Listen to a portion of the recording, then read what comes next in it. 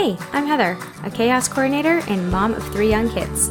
Chaos and cookies is literally my life, with never-ending dishes, laundry, you name it. Being a mom is a blessing, but it also comes with hard days too. Together, we can find the humor and real solutions to lighten your load and clean up the crumbs.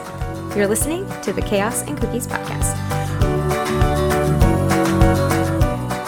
Welcome back to another episode of the Chaos and Cookies podcast. Today we are talking anxiety in our children.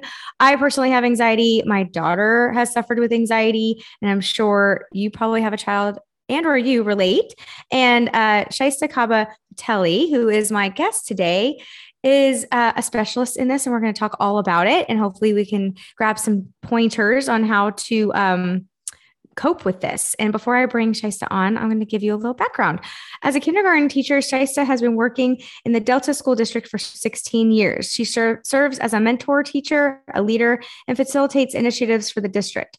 Over the years, she has earned the following: bachelor's in arts, in psychology and English, bachelor's in education, specializing in early childhood education and English language learning, master's in education, and PhD candidate in early childhood education. Shaista is a certified children's life coach and works with clients to build self-esteem, manage anxiety, and develop the heart mind.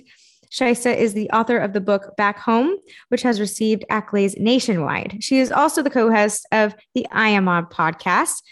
And over the last 2 years, she has developed programs such as the Thrive Kids Virtual Early Learning Academy, Thrive Mommy, and Thrive Babies. She has a lot of experience, and I'm excited to welcome Shaista to the show.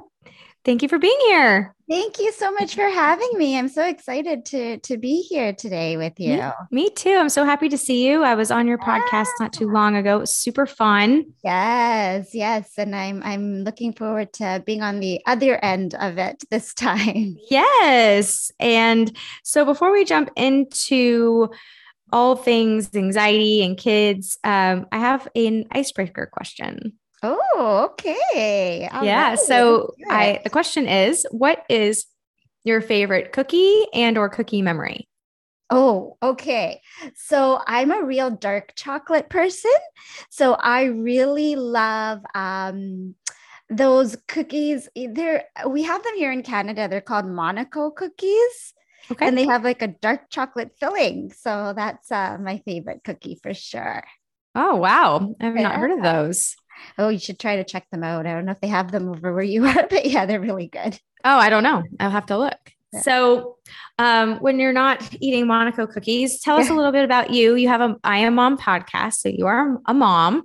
That's right. Yes, I am a mom of a 10-and-a-half-year-old, and I have a baby who actually just turned 2 yesterday. So, happy birthday. Yeah, thank you. Yeah. So, and I work with a lot of kids, particularly I noticed in the classroom over the years how many more kids are coming in with anxiety and how it is persistent. Like this anxiety is so persistent and it carries on with them. I've been teaching for a while now, so I can watch the kids kind of go through the school system, at least the elementary school system, and how it doesn't change unless there are tools or techniques or some support systems that are put in place. So that's why I found it really important in my work as a teacher to complement it, to work with them on building their skills so they can overcome this anxiety as well. So where do you think the influx of anxiety has come from? Has it been from the pandemic and all of the changes and stresses at home, you think? Yeah, definitely. The pandemic has had an effect on kids and their anxiety with the unknown, with just the common fear that is in society. And I do think that has added to what our kids are feeling these days. But I also think that it was long before the pandemic where it began. And I think where that started is as a result of expectations. So there's societal expectations and there's parental expectations and expectations from parents on where their kids should be, right? Mm-hmm. And that then causes anxiety in parents when they're afraid that their children aren't where society tells them to be. And then that transfers over to the kids. And so are they talking to their friends at school to gauge where they feel they are in the expectations that their parents like? Do they compare notes? I mean, Yeah. I have a first grader, a second grader, and I'll have a kindergartner next year. My third will be in kindergarten next year. And so I see them talking to their friends, or they come home and then all of a sudden their interests are completely random. So I know that there's a lot of influence there. Does that also have play into it? Definitely. There's definitely a lot of subconscious comparison, I would say, within play and within the school system itself. And the way the school system is set up is that kids know where they're at, like even at kindergarten level, right? I mean, you just a random example here would be like their guided reading books that have levels on them. So if a child is picking out a book that's the beginner level and the person next to them is picking out a book that's higher than them in a different color coded box, they know that they're not at that level. Right. And even though they may not vocalize that, it affects their subconscious belief system, and it puts on this pressure for them to quote unquote level up in their mind. Right. So then they start creating this scenario in their head, and that's where a lot of insecurities are now Exactly. forming. Yeah, exactly. There's so much comparison that's gone on, right? And when you look at our ancestors and how anxiety has developed, right? And a lot of people have heard of this flight and freeze anecdote where, a long time ago there was danger, right? And people had to protect themselves. So your body would go into this fight, flight, freeze mode in order to not get eaten by a tiger or whatever it was. Right. Nowadays, though, there are no tigers, but this fight, flight, or freeze response has still continued to be there. And what children see are what I call paper tigers.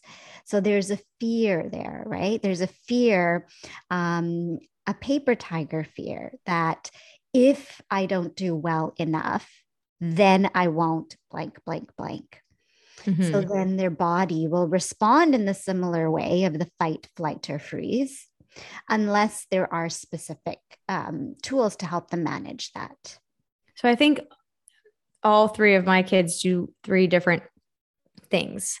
Like my oldest, when he escapes, so he runs from it, right? And then my daughter, who has anxiety, or I mean, I think they all now have anxiety. They just develop it. But Mm-hmm. she was very anxious as a little one, and she does a lot of scripts and repeats, and so she processes it that way. Mm-hmm. And then my third is a fighter for sure. He does not want to do something, or like he fights it. So funny. Yeah. And, like there's also another one. You'll find many people do this particular one. It's called fiend. So that's the people pleasing. So, Ah, yeah. So that's like, okay, well, I'm not going to deal with this. I don't want to deal with this uncomfortable anxiety that I'm feeling. So I'm going to just do what you say, and I'm going to be the people pleaser. So that's another response that has been developed over the years. interesting. Hmm. Interesting. I've never heard that one. Is that a Yeah, new one? it is. It is. That's right. It is new. Yeah. Okay. Yeah. So that's a good one to keep in mind because you'll see that. I see that a lot in the classroom where there's a lot of kids who, will come up and they want some acknowledgement that they're doing the right thing, right? Or they want your consent that yes, it's okay to do this. Right. So that would be under feed for sure, the anxiety response under feed. So, if we have our children that are anxious or they come home, what are some tips that we can do to help with that? Yeah. So the first thing is just to really acknowledge that they are feeling that certain way, right? So a lot of the times, let's say your child comes home and they are, they're saying, oh, I was really scared because my teacher didn't, or I didn't feel really good because my teacher didn't say that my artwork was good. What would be Okay. the first response that you would have in that? You would probably say something like, "Oh, it's really great. I'm sure she just was busy and didn't get a chance to tell you." Right? Right. So changing the script for us is really important. So instead of having that automatic response that we normally have, doing that mind shift where we're saying to the child, oh, that must have been really disappointing or frustrating or made you feel really sad that your teacher didn't comment on that work. So, acknowledging their feelings instead of making an excuse. Exactly. Because then what happens is we're kind of disengaging them from what they're actually feeling. And Mm-hmm. what they're hearing is, okay, so I'm not going to be connected to this, or this isn't important to you, and therefore it shouldn't be important to me, but it is, right? Right. And so really acknowledging that in the first place is definitely the first step, but that takes a lot of practice for us as parents to do, because it's much easier. We want to alleviate this feeling of distress, right? We Mm-hmm. don't want our children to sit in it, and we want to take it away. So that's our first automatic response, but really just allowing them to be like, okay, I understand this is probably the way that you're feeling, and giving them enough voice around that. If they can't be the voice, you are the voice for that.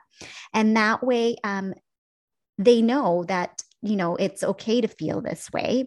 And it's normal to feel this way, but we don't want to stay in it. So the next thing would be to, okay, what can we do to change this perspective? Right. And so Mm-hmm. for some kids, it might be, oh, okay, maybe I can go tomorrow and do some a different piece of artwork and show it to some of my friends, right? If they want that acknowledgement, right? We don't want to take away the fact that they may need that acknowledgement. For other kids, it might be, if they're there yet, right? If they are at this point that, you know what? I really loved this art piece, and that is all that matters. So, having that conversation with your child to get to that point. And there's a lot of kids who aren't there yet, right? So, we want to take these baby steps so they do feel at the end empowered to have that power inside of them and get that acknowledgement within themselves. Right. Right. And so, I've read and also heard like anxiety can look very differently when it comes from kids because I mean, I have little ones. That's all I can really speak to. So Yep. if they fight bedtime, for instance, Mm-hmm. that could be anxiety about going to bed, whether that be bad dreams or anxiety about parting. Like I feel like when my daughter had a hard time when she was younger, she didn't want me to leave her room. And once we moved into a one-story house, it actually helped a lot because I think she didn't like feeling upstairs and I was downstairs because it was very attachment, Mm-hmm. anxiety. And so uh, what are some signs that we could look for in our kids to identify that they're being anxious? Yeah, that's a really great question, because the signs and symptoms around anxiety do look very different for so many different kids, right? And separation anxiety is so common, especially for kids. At this day and age right now, like as a result of the pandemic, you're finding more Right. and more kids who are going through separation anxiety. And what that looks like is it could be in some cases a lot of clinginess. Mm-hmm. It could be outbursts, right? So either crying a lot of tantrums. It could also look like anger. So if you notice maybe your child is having a lot of meltdowns over things that are supposedly making them feel angry, that could be anxiety. So, for example, I've got this one child that I work with, and his mom was saying that he just yells at her, right? And will call her names and just does not, uh, in her words, was not creating this positive environment to live in. It was becoming very hard to live in this.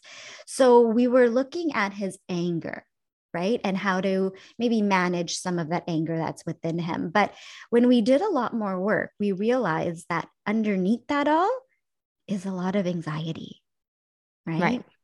And so it could look like so many different ways. There's also a lot of kids who have anxiety around specific tasks. So they might, for example, have no signs or symptoms. They could be doing super well at school and maybe taking their time to finish particular tasks or wanting things in a particular way. So it may not look like, they just could look like that's their preference, but underneath, it's because they want this sense of control, which is as a result of anxiety. Right. And that's the thing. It's like we try to control everything because it's keeps our anxiety at bay. Exactly. Exactly. I mean, we do that as adults, right? And so our kids will definitely pick up on that and use it to So, their what are the kinds of things we could do to help them through those types of situations? Yeah. So definitely the first thing is just to acknowledge them, right? And underneath that, underneath the particular behaviors, there's a need. So if you take that example of wanting to do well in everything and having this perfectionistic mindset, it's the sense of control that's underneath that, right? That's the need that wants to be met. So it could be that the child does not feel in control of certain things in the household, right? So giving them specific, easy tasks that are easy for you to impede in your to influence in your life. So for example, okay, we're going to set the table here. Where would you like to sit? Having that sense of control, right? Okay, it's bedtime at 7:30. I'll give you can either go to sleep at 7:15 or 7:45. So you're still kind of playing around with it, right? You're not like letting it go till like 9 o'clock, but you're giving them that sense of control. So that will help alleviate a lot of the need for control that they are having in that particular case. Okay. Well, that would make sense. I mean, trying to be rigid is hard, but keeping it consistent to a point but where is the fine line when you're dancing with the giving them the choice or giving them the flexibility between the parenting and sticking with it and letting them just do what they want? Yeah, exactly. So this is where the intention comes in for you, right? As a parent. So let's just take this bedtime, for example, right? And if you're having randomly 7:30 p.m. bedtime, right? And they're fighting you on it, right? And so you can say to them, okay, well, you know what? I understand that you want to stay up. You want to do this a little bit longer and you're getting frustrated. You can either go to sleep at 7:40 or you can go to sleep at 7:45. They'll probably pick 7:45 because it's later, right? But you're not veering too far away from that 7:30 bedtime. You know in your mind that you're giving them that you're around the same time, right? So then that way they do have that choice. And then when 7:45 comes around, they will be much less likely to fight you on it. Because chances are, if you say stick to that 7:30, you're going to probably have that 15 minutes where they're fighting you on it or they're having a meltdown or right and whatnot. So going to bed in that kind of state for them will not enable them to have the best night's sleep anyway. So that's a really good example of how you could exert your parental control there without taking away all of their control.